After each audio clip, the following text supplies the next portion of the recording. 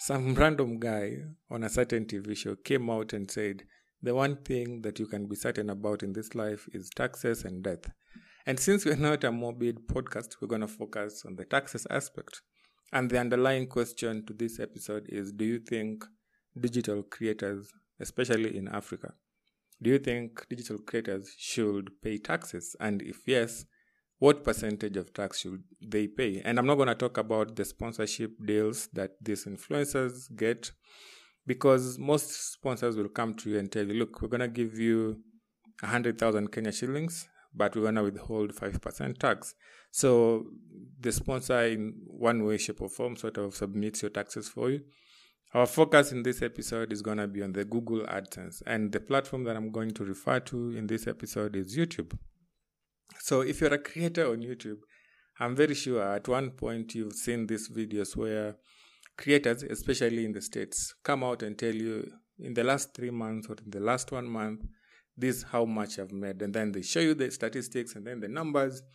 And these are usually platforms that or channels that focus on teaching people how to get on YouTube and create content and monetize it. So they usually give out these numbers as a way of solidifying what they're talking about, sort of monkey see, monkey do. So if I'm doing it, then you should be able to do it also, And in most cases, when you see these videos or the videos I had seen up until yesterday were videos of creators in the States. And then this lady came out, this Kenyan lady came out yesterday and she was like, okay, she did the video a while ago, but I saw it yesterday. And in the video, she was like, most people have been saying that I have a sugar daddy and that the money that I use to travel is not my own. So what I'm going to do in this episode is show you that this YouTube thing pays. And over the last couple of years, I've made a total of 3.5 million Kenya shillings.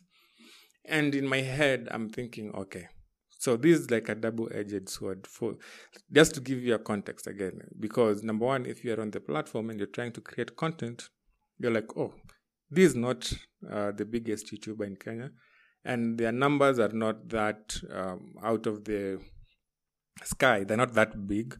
And if they're able to make this much money, then I should be able to also make money from this on this platform, But the other side is the one that now is like, I think this creator has just snitched on us and now the government knows that us guys are making money on this platform.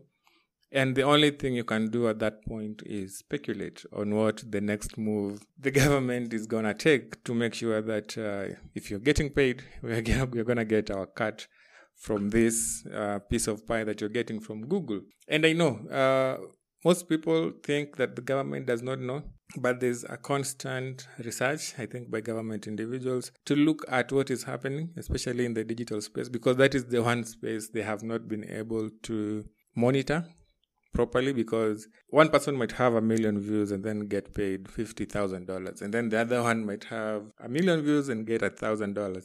So it actually depends with quite a number of things that YouTube has put in place. And this, just to give a brief information or a brief highlight on what they look at. Number one is whether your channel is advertiser friendly, if your content is targeting kids or actually people who can buy products. So you also get paid based on how many people watch your video, but at the same time, who is watching your video. So if the people who are watching your videos are people who can actually go buy a product, then the creator of that video gets paid more. So when I saw this video, I was like, okay, I don't know how to feel, because number one, just to give you a brief breakdown, if you look at the Kenyan digital space, it's not as big as we'd like it to be, mostly because this internet thing is a new concept in Africa, and as we are learning to use it properly, there are people who've already done it. So sometimes you find yourself on YouTube trying to study what the guys in the States are doing so that you can replicate. But at the same time, in your replication process, you also need to be very careful, because what works in one state might not work in the other. And the most popular videos on YouTube are prank videos. And if you look at the Google AdSense kind of policy or Google monetization policy, prank videos are not the best kind of videos if you're looking to make a good amount of money on the platform. So you sort of have to find a balance of what works for you, or the region that you're in, or the people that watch your content. And that is usually the hard part. So going back to the underlying question of this video, do you think that these creators, digital creators, should actually pay taxes? And if yes, then what are the measures that will make sure that guys do not necessarily take advantage of the creators? When I say guys, I'm meaning the Revenue Authority or KRA or the government does not take advantage of the creators, because at the end of the day, like I said, whichever platform, whichever gadgets or equipment that you're using to create content is yours. You bought it with your own money. No one is employing you. The only thing that you're doing is uploading to the internet, and the government does not own the internet. So should we pay these taxes, if at all? Or should these platforms that, because YouTube needs us to put content on it. So why is YouTube not paying that tax? Because if you look at, like I said, if you look at these creators from the States, everyone comes and says, in the last 12 months, I've made over $1 million Kenya shillings. No, $1 million, not Kenya shillings.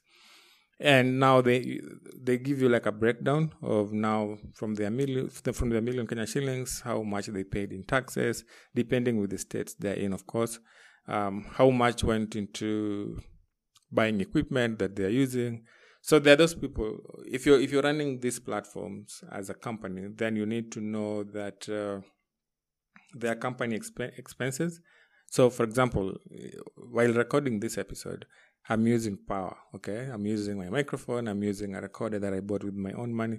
So what people usually do, I don't want to call them tax cheats, but what people usually do is put this equipment that they've attained as company expenses, because that way now whichever amount that you use on the equipment gets deducted from the money that you're supposed to pay in taxes, so that your business is not operating at a loss. And that is not, I'm not trying to teach you any skill, but that can only work for you if you have a registered LLC. So I guess the other question would be, are you the kind of person that is looking to create content on digital platforms? And do you believe in your craft enough to make sure that whatever you're doing is actually being done under your LLC, under your company? Because at the end of the day, Uncle Sam will want his own money. This episode is sort of a repetition, because I keep saying the same things over and over. They make sense, yes, but I keep saying the same things over and over. So if you want to go and check out different platforms online, I'm going to give you a tip that you can use. There's a is it a plugin or an extension? A Google Chrome extension called TubeBuddy. So basically, it's your friend for everything YouTube. It ideally helps you. For example, if you're creating content on YouTube, it shows you which tags to use. It shows you, they even have tutorials on their channel on how you can take advantage of their platform and make sure that whenever you post a new video, it actually reaches the people that you're targeting.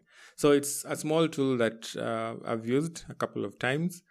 And I can surely tell you that this lady that came out, she's called Miss Trudy, that came out to talk about how much she's making on YouTube. She's not the biggest channel in YouTube on YouTube in Kenya.